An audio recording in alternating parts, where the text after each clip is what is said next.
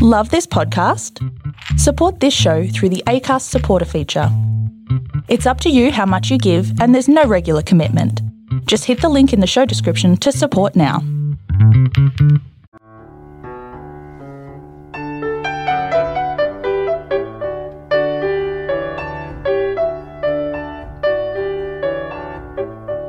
Back to School, a short story written and narrated by Robert Fairhead from the Tall and True Writers website.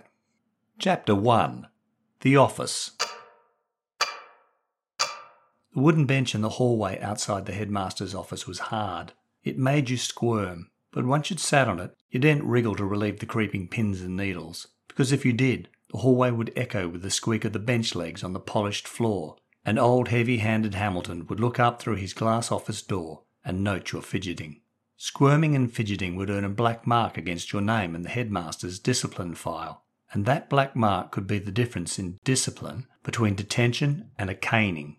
Charlie Edwards knew the bench well. He'd sat on it many times and kept himself perfectly still, as always, by focusing on the names etched in gold on the school honour boards. Charlie recognised some of the students, but his name was not among them, and he knew it never would be.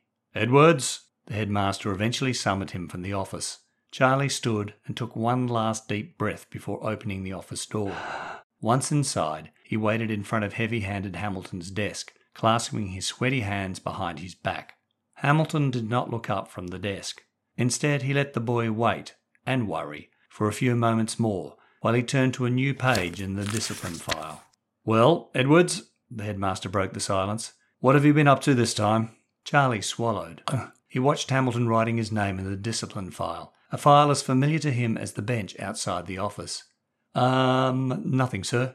"Don't try and be smart, Edwards," rebuked Hamilton, still staring down at the page, making a small black cross in the punishment column. "Who told you to report to me?"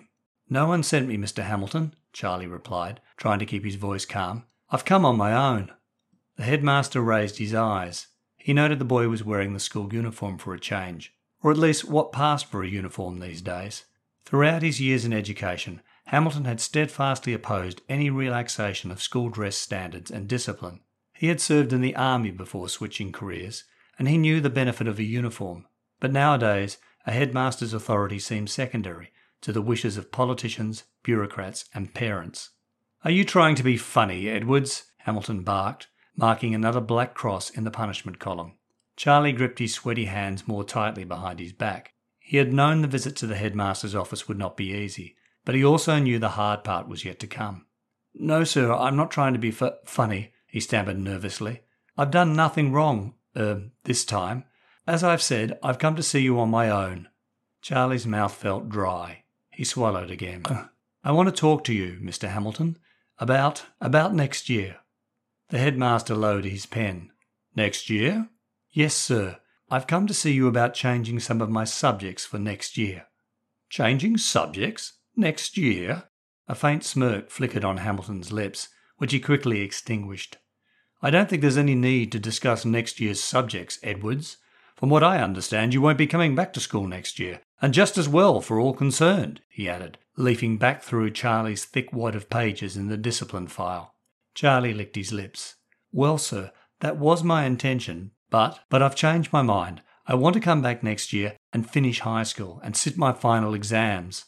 Hamilton glared at Charlie. It must be another of the boy's pranks, he thought angrily, and raised his pen and started writing again in the discipline file. "You've wasted enough of my time, Edwards," Hamilton said briskly. "I'm giving you 2 hours detention for this latest escapade. Be thankful it's not detention and a caning." "Please, sir," Charlie pleaded, "I'm not trying to waste your time. I do want to come back and finish high school next year." The headmaster's pen froze mid-sentence. He looked up at the boy again.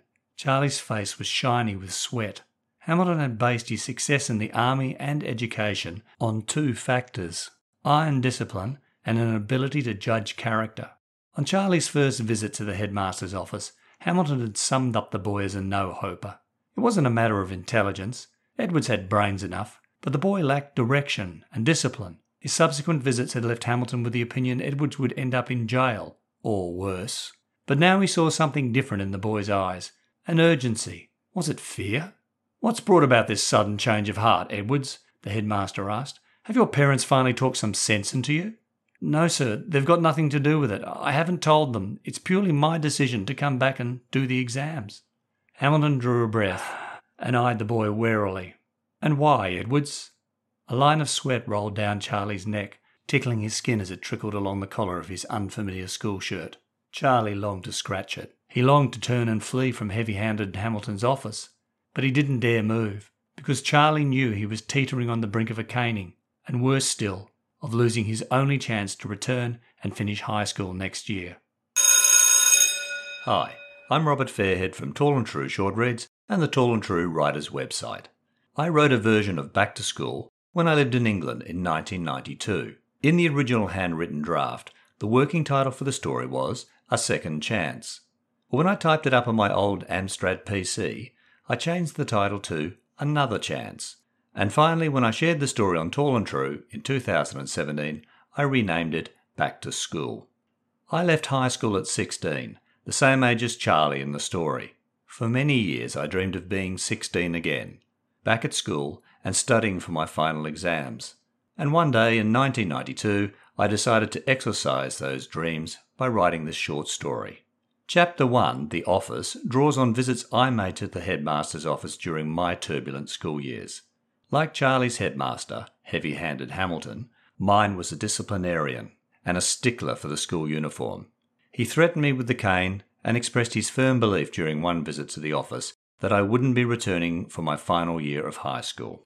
I wonder what my headmaster would have said if, like Charlie, I'd asked to come back to school and sit my exams. I hope you enjoyed Chapter 1 of Back to School. You can read this and all my short stories, blog posts and other writing at tallandtrue.com. Chapter 2, A Dream, will be in your podcast feed shortly. The headmaster tapped his pen on the punishment column in the discipline file. I'm waiting, Edwards. Why do you want to come back to school next year? Charlie's mouth still felt dry. Because I want to sit my final exams, sir. Yes, but why? Well, you see... Charlie struggled to find the words. In the meantime, please check your feed for other short story episodes of Tall and True Short Reads, and follow or subscribe to the podcast and rate and review it via your favourite listening app. And don't forget to tell your family and friends about Tall and True Short Reads and the Tall and True Writers website.